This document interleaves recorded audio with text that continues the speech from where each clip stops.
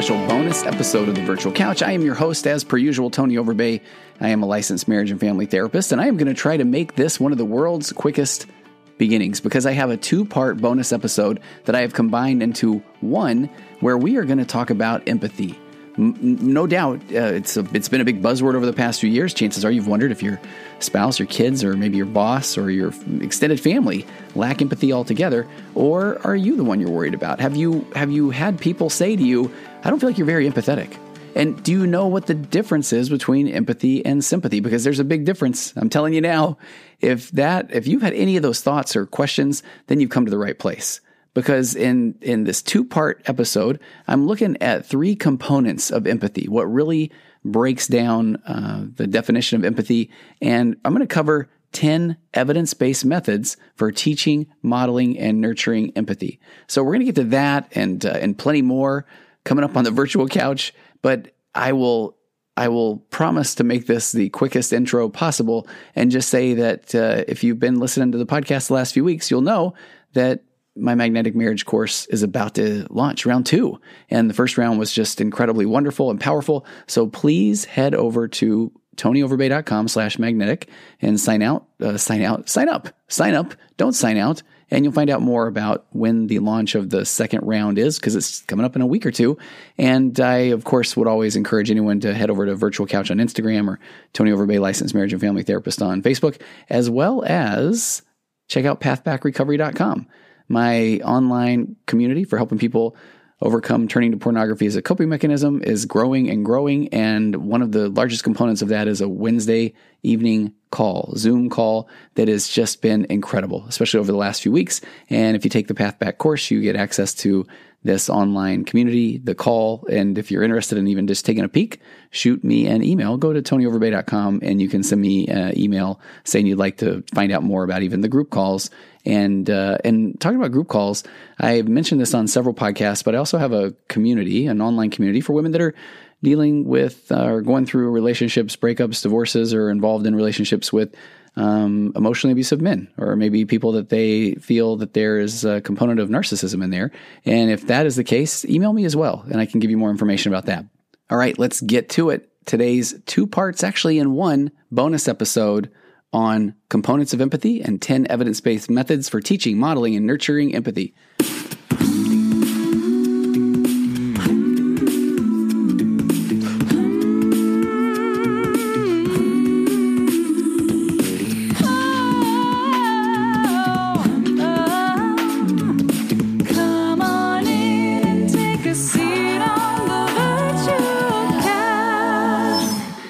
I've got a two-part episode today, and I promise that it will not go too long because I didn't even print up the second half of my notes because I have so much good stuff to get to. If you already read in the title, we're talking about empathy today. And empathy, what is it? It is a buzzword, a hot topic. And in my work, I am asked time and time again in emails and sessions, and honestly by people I meet who have listened to a podcast or two, or when someone finds out what I do for a living, the topic is so hot right now that the question is often, can you teach empathy? Or how can my spouse or my child or my teen learn to be more empathetic?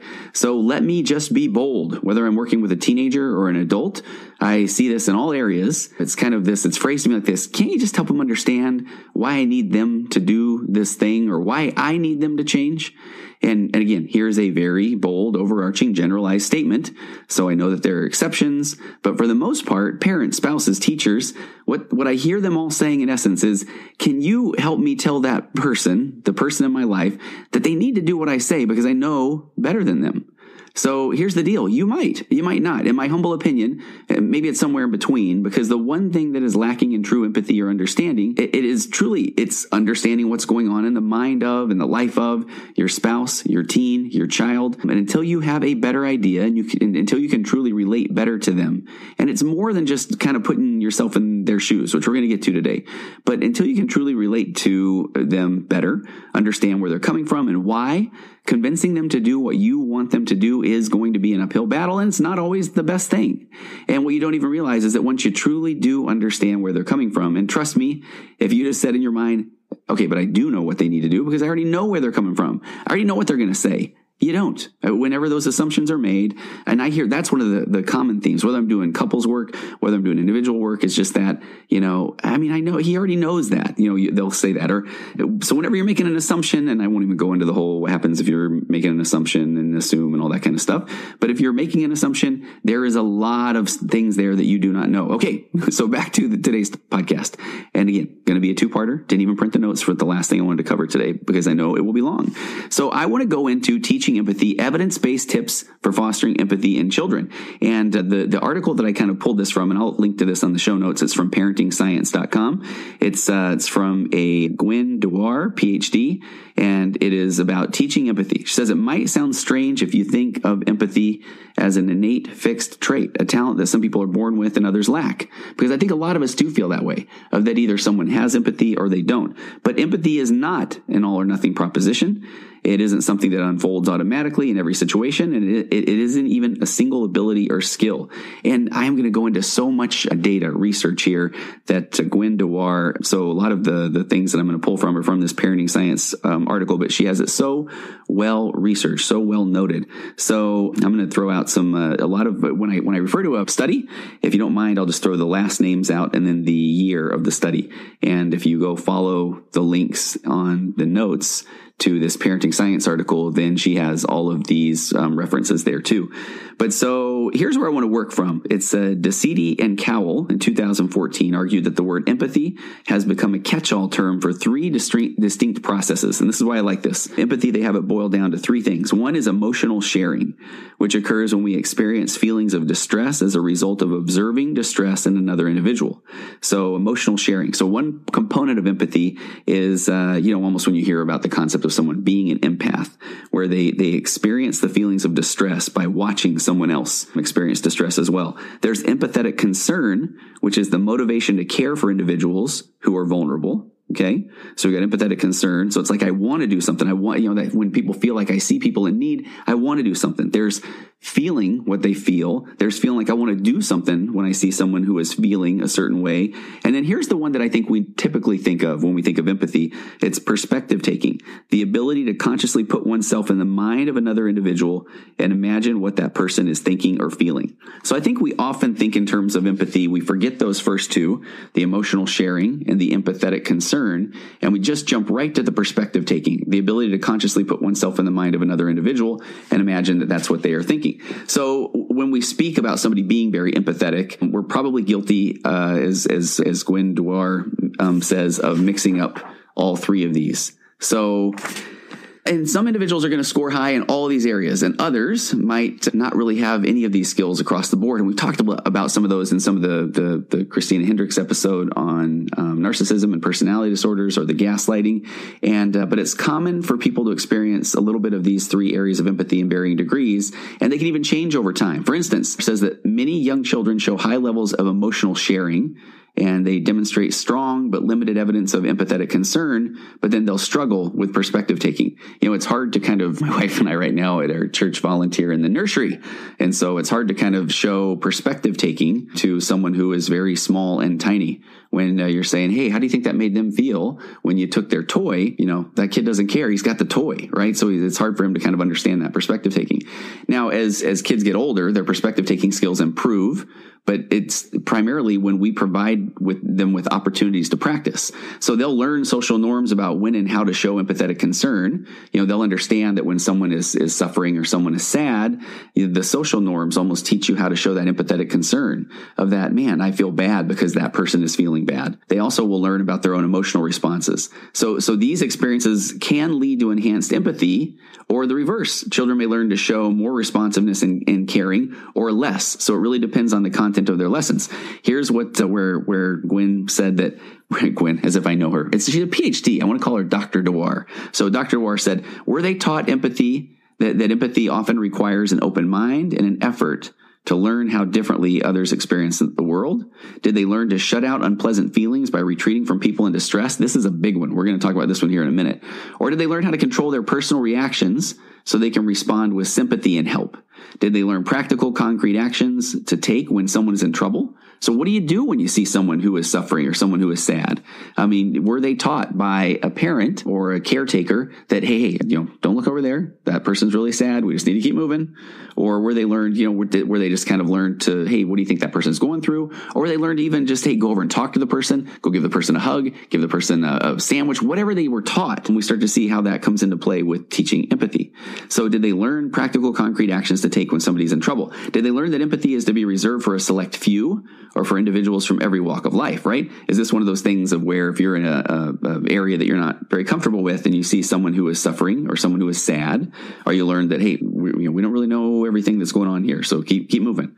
So empathy isn't something that you either have or it's not something that you lack, and isn't something that develops automatically without input from the environment. So she says there are different facets and degrees of empathy, and the way we socialize our children matter. So I'm going to hit 5 out of these. She has 10 tips to teaching empathy. And again, there's some amazing studies that we're going to cover today. So she says, teaching empathy, tip number 1, provide children with the support they need to develop strong self-regulation skills. What does that mean? Feeling someone else's pain is unpleasant. So it shouldn't surprise us if a child's first impulse is to shrink away. When they see someone in pain, they're going to pull away. They're going to come to their caretaker. So children are more likely to overcome this impulse when they feel secure and have strong self-regulation skills. So for instance, when children have a secure attachment, when they have these attachment relationships with their caregivers, they know they can count on their caregiver for emotional and physical support.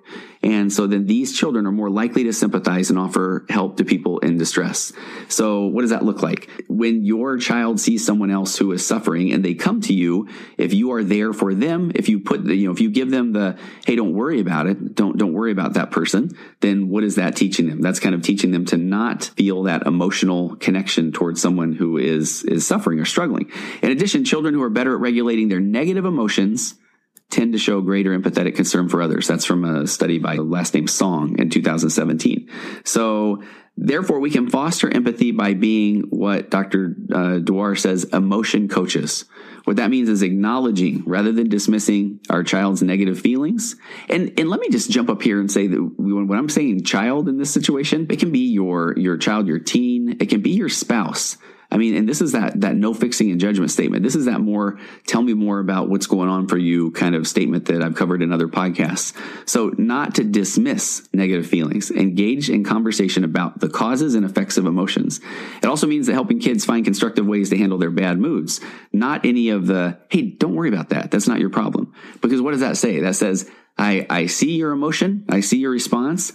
And I don't want to hear about it because it's not valid. Emotion coach. Remember that. You can be that. Be there. Don't dismiss. Acknowledge the negative feelings and engage in conversation about the causes and effects of emotions.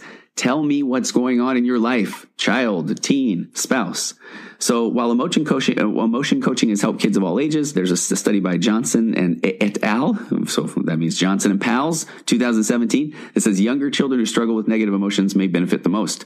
In addition, there's evidence that young children develop better perspective-taking skills when we talk to them about mental states like beliefs, desires, and goals. So if you have a toddler, it isn't too early to start thinking about your role as one of these emotion coaches. In one experiment, this is where stuff gets really interesting, Loop and Roscom in 2016, parents were encouraged to increase their coaching efforts, and when so, they produced immediate positive effects. Preschoolers showed improvements in their ability to handle frustration. So in that scenario, they were encouraged to just talk more about what's going on with the child, even a toddler, not told to don't worry about it. Hey, stop crying, or even just the good old distraction model. No, they kind of doubled down on, hey, tell me what's going on there for you. What are you seeing? What are you feeling? What are you thinking? Okay, I love this second one. Teaching empathy tip number 2. Seize everyday opportunities to model and induce sympathetic feelings for other people. If you observe someone in distress, real life, TV, a book, Dr. Dwar says, talk to your child about how that person must feel. Not even about what's going on for you, about how that person must feel. There's a study by Pizarro and Solovi in 2002 that says even a very brief conversation can have an effect. For example, in an experiment on Dutch school children, ages 8 to 13 years old, Jelly Sierskma and her colleagues presented kids with some hypothetical scenarios about school. Here's what they said. They said, it's your classmate's turn to stay late and clean up the classroom. But she wants to go home as soon as possible because her mother is quite ill. So she asks you, would you help her? So would you do it? Would you help her?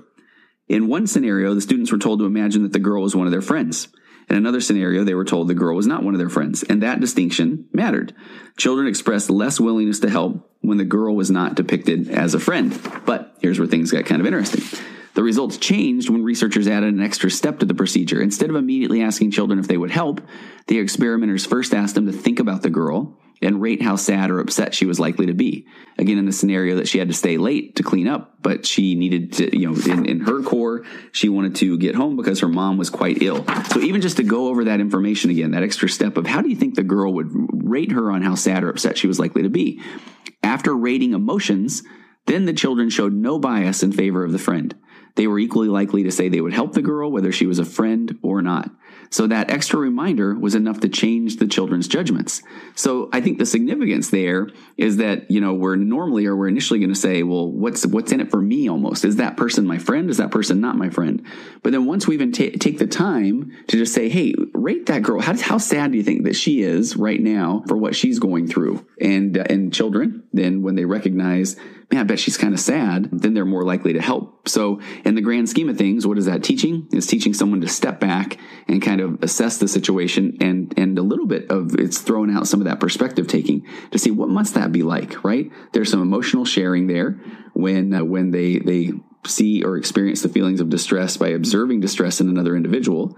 And then there's that empathetic concern, which is that motivation to care for somebody who is vulnerable in distress, and then finally that perspective taking. So in that study, you almost see, instead of someone who has a little bit of the emotional sharing, where they see that someone's going through a hard time, but they lack that necessarily that empathetic concern or perspective taking.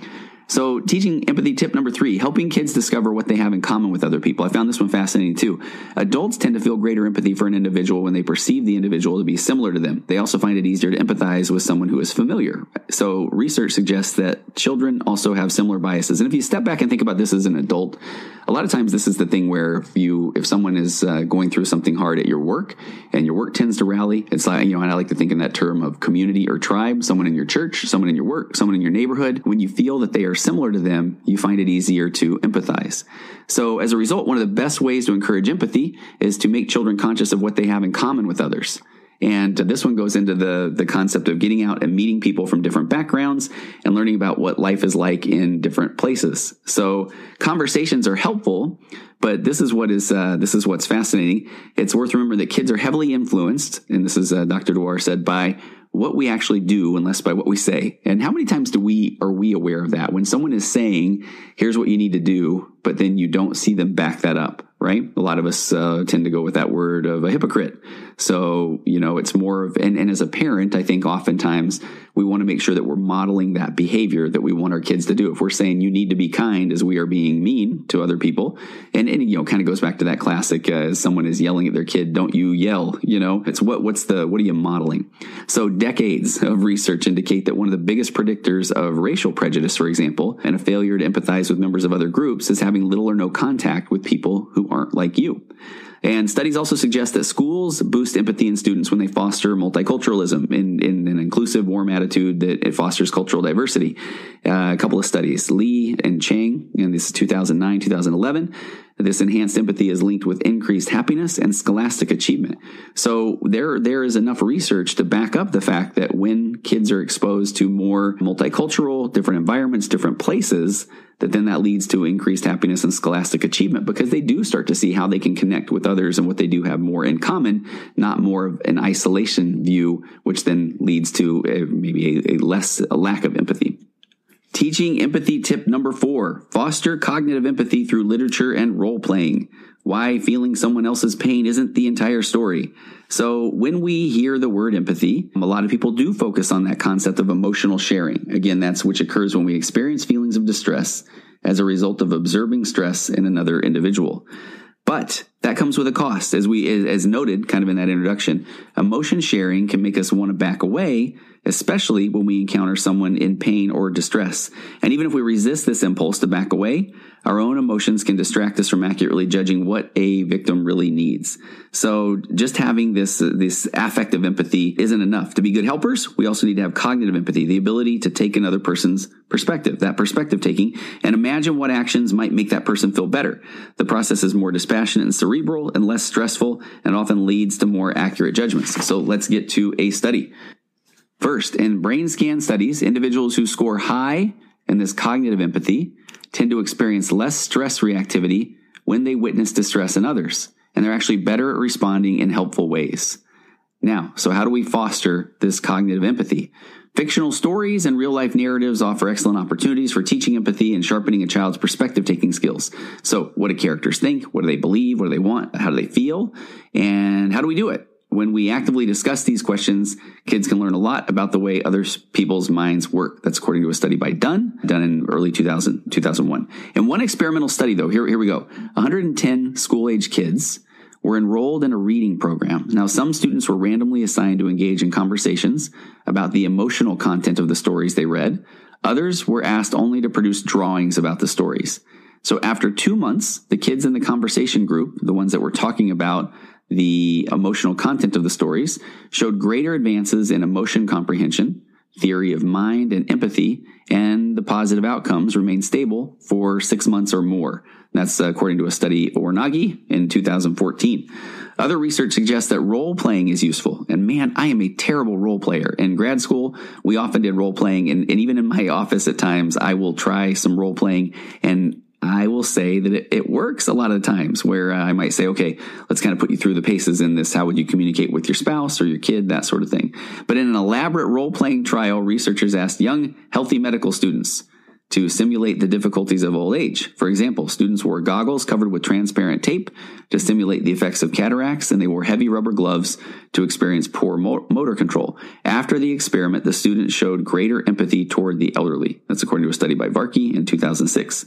Okay, let's cover one more today. Teaching empathy tip number 5, fostering cognitive empathy through compassion training. Sounds exciting, right? Literature and role-playing can provide children with insights into other minds and other perspectives. But what about those feelings of personal distress when we kind of feel it in our bones, when we feel bad, when we feel sad for somebody else? How do we keep that type of empathy from overwhelming us? Research suggests that certain meditation practices, mindfulness meditation, and compassion meditation may be helpful. And this brought up something for me as a therapist. There are often times where I deal with heavy things, whether I'm dealing with divorce, whether I'm dealing with suicide. And there's just a lot of things that sometimes I think when people will say, man, that must be hard, or do you take that home with you? And every now and again, when I step back and think, man, I really don't too much, I'll even think, what's wrong with me? Am I a robot? Am I a psychopath? What's going on here? But sometimes I just feel so blessed or fortunate with the training, or maybe some of the things that have kind of led me to the point of where I am today, that I didn't even necessarily realize that in all of this mindfulness meditation that I learned early in my practice, that has kind of been helpful along the way. And I'll kind of get to that a little bit more. For examples, in studies of compassion training, let me talk about that. Participants, what they do is they visualize their own past suffering and they relate it to feelings of warmth and care. So what that can mean at times, and it really is that kind of concept of gratitude we talked about a little bit before Thanksgiving, but in a little bit of a different way. So sometimes there really is that, just when you're kind of overwhelmed, when you have these feelings of personal distress, when you've kind of heard what's going on with someone else, that at times it's important to kind of sit back and just be grateful for what you do have. And and that's why I think it's really important to, and I've been doing this more, of trying to keep a little bit of keep some thoughts down every night of what I am truly grateful for. That when you can kind of start from that place, what you're grateful for, and then at that point, you can even look at some of your own, then what they're talking about, this Klimicki study from 2014, then visualize some of your own past sufferings, but then relate it to feelings of warmth and care. What I believe is that then when you kind of relate it to, okay, but here are some things that are good. Here are some things that I'm grateful for. Then they say that to maintain this focus, sometimes people repeat phrases like, may I be sheltered by compassion, or may I be safe, or may I be free from the suffering. I think if you are a spiritual person, this is where prayer comes into play. And I'm a big proponent of prayer, where at this point, then, you truly are grateful and thankful for even the challenges that you have, and just being grateful to be watched over, guided, that sort of thing. I feel like that kind of fits into this compassion training. So A little bit more here, though. Participants then repeat this exercise, but with other individuals as the targets for compassion. So, can I have compassion on others? May I be able to help others? May I be a tool in the hands of healing others? They start to imagine a close loved one, and then maybe they extend their compassionate wishes to a series of others, a neutral person, a difficult person, humanity in general. Again, if you are maybe more of a spiritual person, you can even see, you can maybe see some of those things in there where it really is starting to pray for others, even a difficult person, humanity in general, that it does kind of get you out of your own world, your own head, and kind of it just nurtures that compassion. So for adults, a single day of training has been enough to yield differences in brain activity and behavior. A study done by Lieberg in 2011 showed that compared with individuals who received some type of memory training, individuals trained in compassion were more likely to help a stranger during a course of a game. So I love that. So even just kind of nurturing this compassion, this prayer, this compassion training, that even doing that will actually help you develop this empathy. So also compared with participants trained in effective empathy, they showed less activity in parts of the brain associated with secondhand pain and distress. Yet brain regions linked with reward, love, and affiliation remained active. So the more of this compassion training that one does, less activity in the parts of secondhand pain and distress. Now, I think that's key. We're not trying to remove the empathy piece, but that part that makes people feel bad and causes them to withdraw. So I think here's where this kind of makes more sense. Similar techniques have been used successfully with adolescents, and they can be adaptable for younger individuals. For preschoolers, researchers at the University of Wisconsin-Madison developed and tested a 12-week classroom program called the Kindness Curriculum. This was in 2015, I believe, was the study. Among other things, it features group lessons and attention to emotions in the self and others, practical brainstorming sessions for helping others, and exercises in showing gratitude. A randomized controlled study found the program to be effective for teaching empathy and preschool social skills. The researchers responsible for the Kindness Curriculum, they are making that available to the public for free. So if you Google that, or I'll try to have a link for that, you can find out what that 12-week curriculum was. But I think the key there is that what people are doing is as they are able to kind of be more, sit there with their emotions and then be able to turn those outward, or turn those toward things that they are grateful for, or having compassion toward others, then you're able to kind of sit there a little bit more with those feelings and emotions, so that when you are presented with these situations of distress from another, instead of withdrawing, you lean in a little bit more. You maybe have a little bit more of that empathy. So what have we learned today? We've learned that empathy is in fact extremely important. We've learned that there are 3 different components to empathy. Emotional sharing, which again, that occurs when we experience feelings of distress as a result of observing distress in another individual. Empathetic concern, which is a second component of empathy, which is the motivation to care for individuals who are vulnerable and distressed. And the final one is perspective taking, which is the ability to consciously put oneself in the mind of another individual and imagine what that person is thinking or feeling. To me, I think that's the one that most people think of when they typically think of empathy. So while empathy has become more of a catch-all, that it is not only it does, there are different components to empathy, but that also we can do something about empathy. So I covered 5 of these tips today, and I'm going to cover more in the future, but just a quick summary of the 5.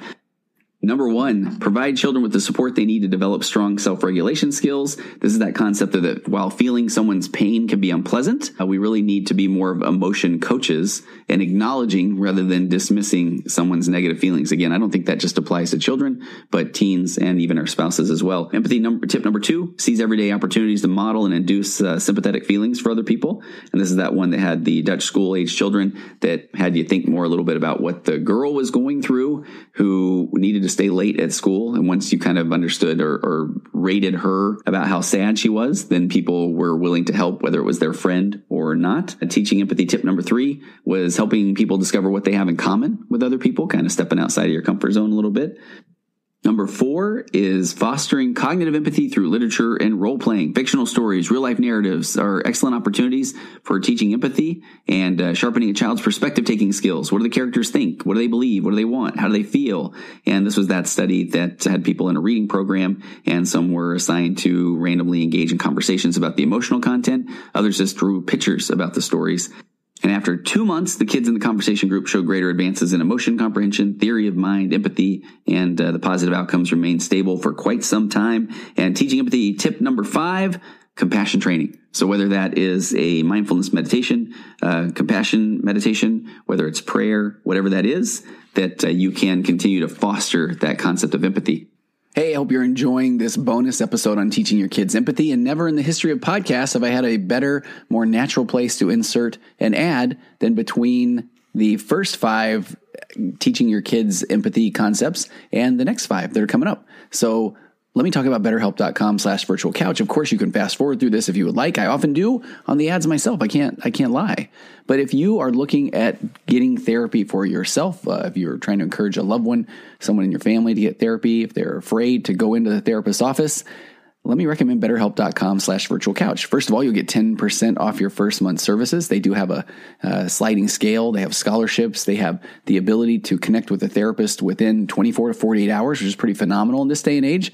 And as a therapist myself, of course, I recommend that everybody give therapy a try because we're all hanging on to things that would be helpful to process, or the things in our life that we maybe thought we would achieve by now, or things we desperately want to achieve so that we won't live a life full of regrets. So if you are noticing that your anxiety or your depression is becoming a bit more after what we've had in the last year, the political elections, the uncertainty of when the world will go back to, quote, normal, that was with air quotes, then the longer it's left untreated, the worse at times things can get. Because when you just leave them kicking around in your head, they don't typically end up in, and they lived happily ever after.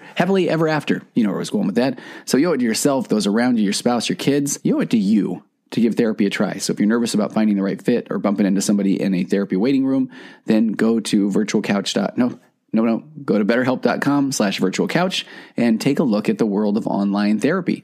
Try what now over 1 million people have done, and go today. BetterHelp.com/virtual couch. Get the help that you need, or maybe didn't even know that you truly needed. What are you waiting for? All right, let's get back to this episode on empathy, teaching kids empathy, how to model empathy, all things empathy. Coming up, part 2 right now. So great feedback from part 1. So I wanted to get to this part 2 ASAP. I'd initially planned on waiting a couple of weeks, but I just got a lot of good feedback from it. So let me answer the most asked question that I received over the past week. Here it is. Is it true that women are more empathetic than men? And I had to do a little bit of digging here because I would have just reactively said yes. But here's what I discovered. The question, what about sex, male or female? Are females more empathetic? So folk wisdom argues that women are more empathetic than men, and studies generally confirm, and this is what I thought was interesting, that females report more feelings of empathy, but that might be explained by, you could call it cultural training, or in societies where men are expected to be the strong, silent type, rub a little dirt in it, the Lone Ranger, John Wayne, stoic, that sort of thing. They are reluctant to acknowledge their feelings with regard to empathy. So this notion is supported by recent neurological research. In a study that presented adults with emotional imagery, including pictures of people in pain, women reported feeling more empathy, but the activity in their brains, this is what I thought was fascinating, as measured by an EEG, related to that, it did not reveal evidence of differences in cognitive empathy. That was from a study by Groen in 2012. Another study presented kids ranging from ages 4 to 17 with animated clips depicting people getting hurt. Again, the females reported more feelings of empathy, but when research looked at physiological signs like pupil dilation and cerebral blood flow, there were no differences between boys and girls. That's from one by a researcher named Michalka in 2013. So I think it's kind of it's a little bit too much of a generalization to just say that girls are more empathetic than males. Matter of fact, it kind of digs a little bit deeper to just that social stigma that we put out there that boys are not supposed to show their feelings, or that men are not supposed to. So there are plenty of one of the articles I found said there are plenty of cold women in the world, plenty of warm men. If boys do demonstrate less sympathy or empathetic concern for others, this is actually reason to help them develop their communication skills, not to give up. So it really does say something about helping men and boys be okay with expressing emotion and expressing empathy. So there you go. That if you go look at pupil dilation, cerebral blood flow, and even the electrical activity of the brain, men are empathetic. Sorry, guys, kind of outed you there a little bit, right? I also ran into, when I was looking up that, I found a pretty interesting article that said, are we morally stupid, morally precocious, or something in between? And first of all, it's funny with my kids in the home, stupid was a bad word. It was the S word. So that even feels funny to say. But the author George Eliot muses that we're all born morally stupid, unable to see others except through the lens of our own interests and standards, which, is part of that concept we were talking about last week of empathy. Early psychological theories of moral and cognitive development endorse this claim. According to Jean Piaget, children are supremely self-interested or egocentric until about 7 years old, and moral rules are slowly acquired through interactions with peers. And I want to do a whole podcast on this next guy, Lawrence Kohlberg. He believed that moral development proceeded through 6 stages, and these 6 stages are fascinating. But I'm just going to cover a little bit in this briefly here. From the young child's focus on the avoidance of punishment, which was kind of one of those early stages, to the idealized adult's adherence to universal principles.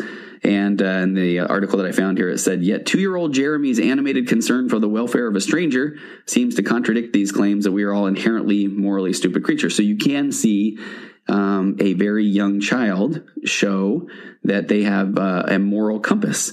So in the 21st century, as it turns out, we don't need to speculate on these matters. Scientific studies have provided a startling view of the infant mind. So again, are we born morally, the article says, stupid? Or the picture that is emerging that is far more complex and nuanced than even Eliot or Piaget or Kohlberg or any of these psychologists dreamed? Here's the experiment. In one series of experiments, 6-month-old infants, this blows my mind, were shown video clips of a red disc straining to roll up a hill. A yellow square races into view and pushes the circle up the hill. Here comes a blue triangle that appears and tries to push the circle back down to the bottom of the hill. The infants are then presented with a tray containing 2 toys, a yellow square or a blue triangle. Guess which ones the infants overwhelmingly chose to play with? Overwhelmingly, the yellow square. The yellow square that had tried to help the red disc up the hill, and not the blue triangle that tried to push the circle back down the hill. So 6 months old, kind of blows me away, right? That there's a little bit of a moral compass there. So kind of fascinating. Okay, so back to the topic today, teaching empathy, evidence-based tips for fostering empathy in children. And I'm going over again this study by Gwen Dewar, PhD. And just really quickly, I wanted to kind of just jump over those. We talked about 3 different parts of empathy. And this is one of those times to say, if you haven't listened to part 1, I would strongly encourage you to do so before you go to part 2. But you can jump right in here and hopefully this one will still make sense. But empathy isn't an all or nothing proposition. And there's researchers, Gene Desity and Jason Cowell in 2014 did argue that the word empathy has become a catch-all for 3 distinct processes. One is called emotional sharing, which occurs when we experience feelings of distress as a result of observing distress in another individual. Emotional sharing. So, that concept of being an empath, where you're feeling other people's pain, perhaps. Empathetic concern, which is the motivation to care for individuals who are vulnerable or distressed. When you see somebody in need, you just want to do whatever you can to take care of them. And then here's the one that we often think of, perspective taking, or the ability to consciously put oneself in the mind of another individual and imagine what that person is thinking or feeling. So when we talk in terms of everyday somebody being empathetic, I think that we're typically talking about this perspective taking, but in reality, we've got those 3 components: emotional sharing, empathetic concern, and perspective taking. Okay, so let's get back to the tips of how to teach empathy. Teaching empathy tip number 6. Help young children improve their face reading skills. So it's hard to show empathy if you can't read faces well. So some children, preschoolers in particular, are at a disadvantage because they truly do misinterpret facial expressions. If you show them photographs of people modeling different emotions, whether it's happy or sad or angry or fear, surprise, those sort of things, the kids often misidentify what they see, and those difficulties can cause social problems. That's according to a study by Parker in 2013. So what do we do about this? There are evidence-based tips on how to help children decipher nonverbal cues of emotion. So some of these are, you can be a caregiver who talks gives insightful talk and conversations around emotion. Studies suggest that children develop better, they call them, quote, mind reading skills, and we expose them to accurate, sensitive talk about thoughts and feelings. So you want to be able to point out if you see someone sad, of identifying that one's sad, that person's sad. If someone's happy, you're identifying that person is happy. What's that person going through? So it really is pointing out emotions. So you are helping your child identify correct facial cues. Number 2, this one's pretty important too. Ask kids to consider the overall situation and context, and then use that information to make sense of facial expressions. So we really shouldn't expect kids, especially little kids, to rely on facial cues alone. So young kids can use their understanding of a situation to help them make sense of facial expressions. For example, if they see somebody drop their ice cream, which is extremely sad, I'll add, they can imagine how they would feel if this happened to them as well. Have you ever done that? Have you ever kind of said, man, if you drop your ice cream, buddy, how would you feel? You don't see the kid get sad, right? right? And then his facial expressions are going to change as well. And then it's just a matter of bringing awareness to, hey, that's what people look like when they're sad. So then you're kind of you're joining that person in that situation. Talk with children not only about facial expressions, but also about other forms of body language. By the way, this is the third evidence-based tip on how we help kids read faces, which is part of this piece on empathy, the number 6 tip. Talk with children not only about facial expressions, but also about other forms of body language. So children are sensitive to much more than a person's facial expression. They also notice tone of voice. Boy, do they, right? Body posture, gestures. When you're reading a story together or observing someone in real life, help kids make connections between different kinds of nonverbal cues. And I think that's a fun one too. I don't know if you're, I remember when I was reading stories to my kids, can't wait till I can do this with my grandkids, by the way, but really getting animated with the stories. I mean, you amp up your body language, your facial expressions, tone of voice, and that's a good time to kind of really work that out. So if you're ever in there reading stories to your kids, you feel silly about it, don't. That's part of like what you're teaching them. You're teaching them how to learn other forms of body language, which is ultimately teaching them empathy. And the 4th tip it gave here for extra practice, try playing emotion identification games. So this is interesting. Researchers have developed training programs that ask kids to practice categorizing the emotions depicted by facial expressions. For example, in one study, researchers gave typically developing elementary school students training in the identification and self-production of facial cues. So after only 6 half-hour sessions, children improved their ability to read emotions compared with those who did not have any practice. So how do we do that at home? There are some people that suggest things like emotion cards. You can also go through a magazine. Actually, do kids know what magazines are these days? You can go through a magazine and you can point out facial expressions, that sort of thing. I remember a book that I used to read to my kids when they were younger, and it really was simply one of those, is this person happy? Is this person sad? Is this person, crying? Is this person excited? And it's funny, those kind of books make more sense now. I think I liked them at the time because, it was just fun to hear your little kid maybe mispronounce different, and is that a boy or girl, or they have light hair or dark hair, just to hear how cute they are when they talk. But so those are ways that you can kind of help your kids identify facial cues, and that is important. All right, teaching empathy tip number 7. Kind of along those lines, show kids how to make a face while they try to imagine how somebody else feels. So suppose I tell you to make a sad face. Go ahead and do it right now. If you're on the treadmill, people are going to be a little bit concerned. But if you're driving along or just listen at home, if you make a sad face, just play acting? Not really.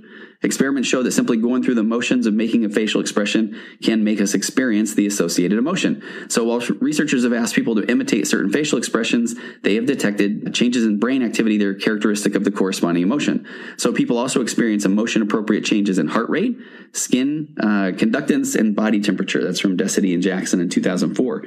So it actually seems likely that we could boost our empathetic powers by imitating the facial expressions of people that we want to empathize with. And I really feel like, empathy comes in so many different forms or levels, or different people, or again, have kind of more of this in their factory settings than others. And you can almost watch some people when they are watching a movie and their face gets sad, or when they're observing someone. I was watching somebody at church the other day when somebody's giving a talk, and somebody near to me, they just were so emotional as they watched the person up at the pulpit speaking, and you could tell that person was just taking on those emotions. So, kind of showing kids how to make a face while trying to imagine how somebody else feels, that actually making the face, again, happy, sad, excited, changes some of the things that are going on in your brain to kind of mimic that as well. Teaching empathy tip number 8, help children develop a sense of morality that depends on internal self-control. And this one blows my mind, kind of, not on rewards or punishments. So kids are capable of being spontaneously helpful and sympathetic, but experimental studies have shown that kids can become less likely to help others if they're given material rewards for doing so. So kind of wild, right? So what the research goes on to say is that when, that kids in essence want to help, and when they know that they are only helping for a reward, that typically they aren't as likely to go back and help a second time. And I know that they're, so then if the question becomes, is it worth it to bribe or incentivize my kid to help? That's where I go back to, it's almost that concept of harm reduction that I work with in the world of addiction. And harm reduction, just in a quick nutshell, is if you have somebody doing an extremely, extremely bad behavior, whether it's some sort of addictive behavior. And I'll give you a really quick example, right? So back to this concept of working with the concept of pornography addiction, right? So if you're kind of looking for the triggers, if one of the triggers is complete boredom, or sometimes I call it crime of opportunity, let's say for a teenage boy. And so that teenage boy is home alone, and there's that trigger, and then there's the thought where he's going to go start, looking up pornography, that sort of thing. And then there's the action. The harm reduction model would say, okay, in a perfect world, he's going to run out of the house. He's going to call a friend. He's going to do that sort of go exercise, mindfulness techniques, those kind of things. But what the harm reduction concept says is that, or if he's going to play video games for an hour instead of look at pornography, which is going to, have a far more kind of negative consequences of warping one's sexuality or kind of blasting out his dopamine receptors. So he's going to want to go to more and more, hardcore, those kind of things. Then playing video games is a considered harm reduction. So every now and again, I'll have a mom maybe, text me later on after I've seen a teenager. Said, did you really tell him that playing video games is not a bad thing? And it's like, well, if his alternative is that he is being very open and honest about that he is going to look up pornography for an hour, then yeah. So in the harm reduction model, that's the way that works.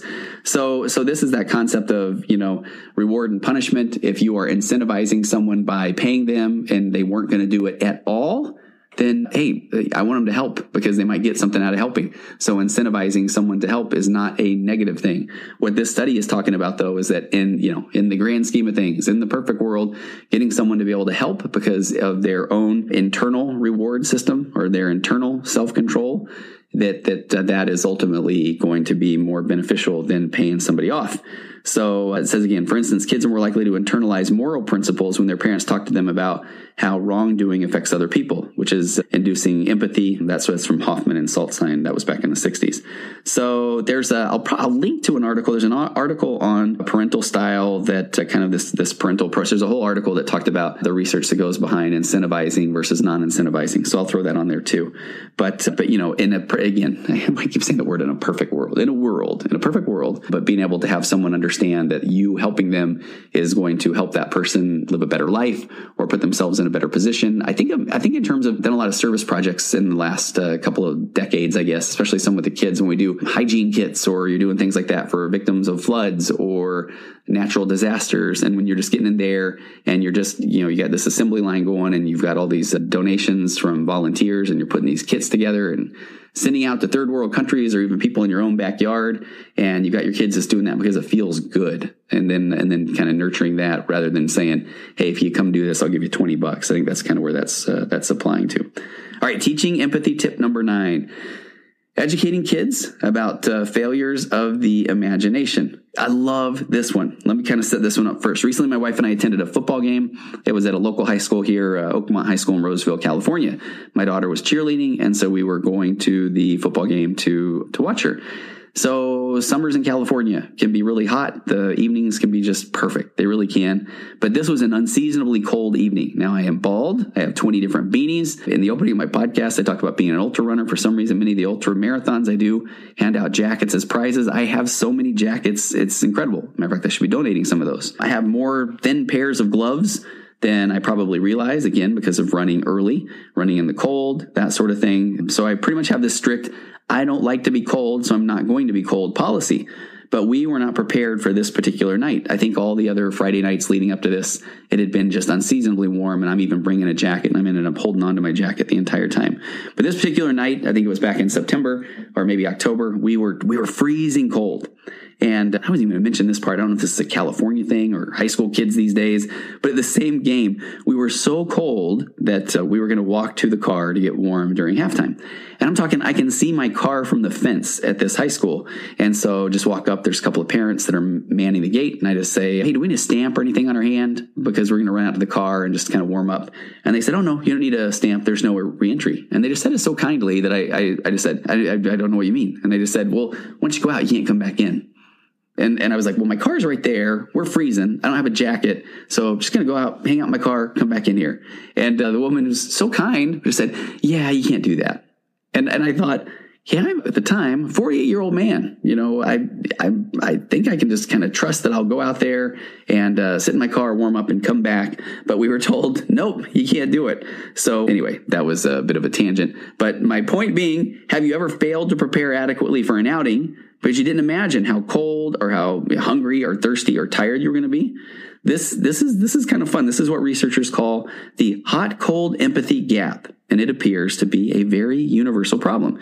So when people are comfortable or calm or confident or satiated with their appetites, they forget what it's like to be in the grip of what the researchers call a hot state. They forget how desperate certain physical conditions are, like hunger or thirst or sleeplessness or pain can make one feel, and they underestimate the power of these emotional states.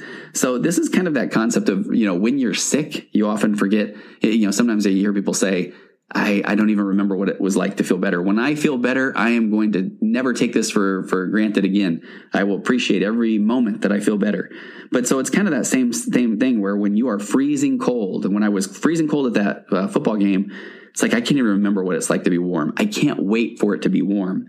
Now, how does this apply in teaching empathy? The hot-cold empathy gap leads to mistakes in judgment and failures of empathy. So, because it's like, you see somebody and they're freezing and that sort of thing. And if you're sitting there wearing your jacket and your beanie and your scarf, you're kind of thinking, geez, what's wrong with them? They're just a little cold. But if you think back to those times when you were that cold, that gives you more empathy, kind of understanding that hot-cold empathy gap. So, for instance, when we're talking with our children about something that's painful that they've experienced, we can offer them examples of other people who have been through something similar. The idea is absolutely not to dismiss their feelings, but rather to acknowledge those feelings and help the child feel more connected with others. The key, do a little bit of empathy work yourself there first. Ask them, tell me more about how you were feeling at that time. What was it like? So if you're seeing somebody that's freezing cold, then that's a time, hey there, champ. Do you remember a time when you were freezing? Or do you remember that time that we were wherever? We were out under the stars, or we went camping, you forgot your jacket. Do you remember how cold that was? Do you remember what you were doing? Remember how your teeth were chattering? And when they do, it's like, man, what do you think that guy's feeling like? And I'm telling you, sometimes that's when your own kid's going to say, I'm going to go give him my jacket. And that's that's a parenting win, right? Boy, this one popped in my head. Maybe this is a little too much information. Talking about that hot, cold empathy gap. Long ago, I was in a double-decker bus in England, back in my software days. And I don't think I've ever had to use the restroom so bad in my entire life. Again, I'm an adult. I'm a grown man. And I was to the point where it was so bad that I was kind of like, you know what? I'm sure grown men have wet themselves in the past. This one, the time where I was thinking I'm going to want to edit this, right? But I'm not going to edit it. But I was like thinking, oh my gosh, this is like insane. I am dying here. What happens if the bladder explodes? Does my medical insurance carry over into England? I was going through all of this. And then finally we stopped, and I remember it was near Harrods, a very big department store in England. And I get off the double-decker bus. I don't think I was supposed to at that point, but I just thought, I don't care. I'll get a taxi. I'll do something. And I ended up going to the restroom, and I just remember to this day of how bad that hurt. So my whole point being, man, what do I do now? If we're going on a road trip, if my kids even so much as just hint that they have to go to the restroom, my mind goes right back to that Harrods experience. And I am not about to be that dad that's like, we're driving to Utah from California and you get one stop, kids. It's like, oh no, we'll stop 100 times if we have to the point now where my kids even, I think they just assume, they're like, Dad, do you have to go to the restroom? And I'm just like, I know what that means. I say, yep, absolutely. We'll find the next one, because that's that empathy, that hot, cold empathy gap. I can put myself back in that situation. And the last thing I want is one of my kids to just be dying for hours and have me just sitting up there, listening to the radio or something like that, and not stopping to go to the bathroom where they want to stop at the bathroom. So we can teach kids about the existence of the empathy gap. I love that concept, and the ways that it can bias our judgment. So before we decide that somebody is being unreasonable, we should ask ourselves, have we forgotten what it's like to be in that situation? Have we forgotten what it's like to be completely starving or absolutely tired, or to have to go to the bathroom so bad that you were willing to, wet yourself on the upstairs floor of a double-decker bus driving around in England? So again, so that when one of my kids has to go, we are pulling over and we are going, because that hot, cold empathy gap, I understand that. All right, let's talk about the 10th tip on teaching empathy. Talk with your children about the mechanisms of moral disengagement. I thought this was kind of an interesting concept. In fact, I am going to pause here. I'm going to sneeze. Hang on. We'll be right back. We'll be right back after these messages. Now the sneeze it's gone. It's gone. All right, there's how you get rid of a sneeze. Say that you're going to pause your podcast. So let's get back to 10. Talk with children about the mechanisms of moral disengagement, the rationalizations that people use to justify callous or cruel acts. This one is deep. If you've taken any psychology class in high school, college, most likely you've heard of this research. Research has demonstrated that average, well-adjusted people can be persuaded to harm others or even torture them as long as they're provided with the right rationale. In a famous series of experiments developed by Stanley Milgram of Yale University, subjects were told that they were participating in a, quote, learning experiment that required them to administer painful electric shocks to another person. This was back in 1963. The experiment was a fake. It was a ruse that was made convincing with plausible props and an actor who pretended to be in pain after the study participants pressed the button. But the participants were fooled and urged on by an authoritative man in a white lab coat. They dutifully administered shocks to the screaming victim. And in fact, this is, I think this stuff's on YouTube. I remember watching this and I've seen it a couple of times. But almost 65% of the participants continued to press the button even after the victim had appeared to fall unconscious. So again, if you haven't seen this study, it's mind blowing. So somebody hears someone in another room, and the person that is in there doing the study, the participant presses a button, and then it gives the person an electric shock. And there's an authoritative figure saying, "All right, go ahead and press it again." So 65% of the participants continued to even press the button after the victim had appeared to fall unconscious. The people were not psychopaths; they were ordinary people that were exposed to social pressure from a plausible authority figure. You throw a lab coat on the guy, and all of a sudden people are willing to kind of do things that are outside of their comfort zone. So with the right rationalizations, otherwise decent people can disengage from their moral responses. And it's not just an adult phenomenon. There's some studies that show that kids can do it too. So if we're really serious about teaching empathy, I think it's important. Now, I'm not saying you take your 5-year-old and you show them that experiment, but I remember that one sat there or sunk in with me for a while, where I thought, I love the fact that just being aware that kind of a study exists is enough to kind of change kind of the dynamic, meaning that I would like to think that I would have been one of those 35% of the people that would not have pressed the button. But now knowing that is where people can get to if they do feel this authoritative figure is asking them to do something that is against their moral compass, that they will say no. And this goes back to, I guess this is a nice way to maybe wrap this one up today. But it really goes back to just being more authentic, which is that there's my big soapbox, is feeling authentic. So feeling okay with what you feel is okay.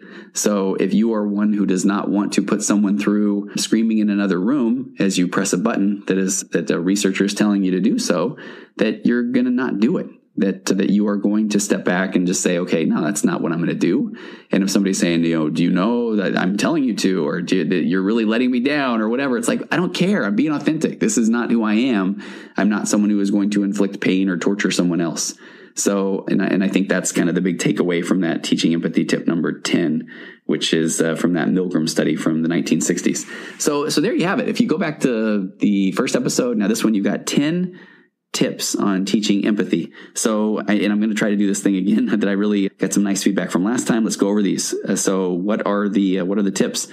Number one was our teaching empathy tip number 6. So number 6 from today, the first 5 were in episode 1, where it was help young children improve their face reading skills. So it really is learning how to read visual cues. So, and that really does go back to talking about emotions. It talks about body language. It talks about playing emotional identification games. It talks about really amping up your storytelling while you're doing that. Teaching kids how to make a face while they imagine how somebody else feels. Remember that and it is that thing. I think you do hear some of the research that shows when you smile, what happens in the brain, it lights up and that sort of thing. Same thing with frowns. Same thing with making a sad face. That it really does change. It detects changes in brain activity that are characteristic of those corresponding emotions. Number 8 had to do with helping children develop a sense of morality that depends on internal self-control, not rewards or punishments. I skipped an entire paragraph that I had highlighted here in my notes. It was talking about other research showing that kids are more likely to develop an internal sense of right and wrong if their parents use inductive discipline, an approach that emphasizes rational explanations and moral consequences, not arbitrary rules and heavy-handed punishments. So I was going all the way into that, the stuff about reward and punishment. But for instance, kids are more likely to internalize moral principles when their parents talk to them about how wrongdoing affects other people, inducing those feelings of empathy. Not just, again, I missed that whole concept of not just arbitrary rules and heavy-handed punishments. When I have teenagers in my office, for example, I know that they're not perfect. I absolutely know that. I think I've said before that parents send teenagers to me and say, fix them, when in reality, what we're really looking for is more modeling behavior by the parents. And a big component of that is not just these arbitrary rules. Often teenagers tell me that, they know that things are going to be taken away from them anyway, and their phone or driving privileges or whatever it is going to be taken away, and then it's going to be just held as some just arbitrary rule. They may get it back, they may not get it back. They'll get it back when they're, quote, doing better, or when they finally are being nice. And those are arbitrary rules. So those arbitrary rules don't leave a lot of hope from the person being punished. I can tell you that from working with hundreds and hundreds of teenagers. So, when you can kind of come up with those, and that's why I love that nurtured heart approach. When everybody's kind of sitting down together, when the waters are calm, you're coming up with some consequences that everyone's on board with, and there's a time frame to them. They know exactly why they're getting the punishment or the consequence, and they know that there will be an end to it. And that way you as parent are not punisher, but you actually are just enforcing something that has been agreed upon by everybody else. If you want more information on that, go look up the podcast I've done on the nurtured heart approach. And then teaching empathy tip number 9 was educating kids about failures of the imagination. That is that hot, cold empathy gap. So, we don't always prepare perfectly, and it's kind of good to put yourself back in those situations where you maybe were cold or hungry or tired or those sort of things as well. And number 10 is, it was that one about moral disengagement, that rationalizations that people make that keep them from being empathetic. All right. Hey, thank you so much for taking the time to learn these additional concepts of teaching empathy. And I know a lot of them were about teaching empathy to kids, but a lot of this too can be used with teenagers and spouses, or I hope that it brings awareness to you as well. Especially like that one that really rung true to me was that hot, cold empathy gap, because we've all been in those situations where we have not been prepared, and then we do just feel distress. And so then when we see someone else who is not prepared in a different situation, sure is easy to kind of go into our own moral high horse or judgment. And there are times where we have been that person. So hopefully that will express some empathy as well. Okay, there you have it. All things that you ever wanted to know about empathy, teaching empathy, modeling empathy. I hope that those are some things that you can put into daily practice, because truly empathy is one of those concepts that we need to teach more. I wish we taught a class on empathy in school, because it can be vulnerable, it can be scary, but it truly is one of the key fundamental principles of human connection, of human interaction. So make sure you go stop by tonyoverbay.com/magnetic if you're interested in learning more about the upcoming release of round 2 of the Magnetic Marriage course. And I would also love it if you like this episode, feel free to share it or rate it or review it anywhere where you get your podcasts. And I would, of course, love to talk with you on Instagram at Virtual Couch. Feel free to stop by there, send me a message, questions, that sort of thing as well. So have an amazing, wonderful day, week, and taking us out, as usual, is the wonderful, the talented Aurora Florence with one of my favorite songs of all time, not just because it's on the end of my podcast, but it's wonderful. Compressed emotions flying past our heads and out the other end. The pressures of the daily grind, it's wonderful. Elastic waste and rubber ghost are floating past the midnight hour. They push aside the things that matter most. It's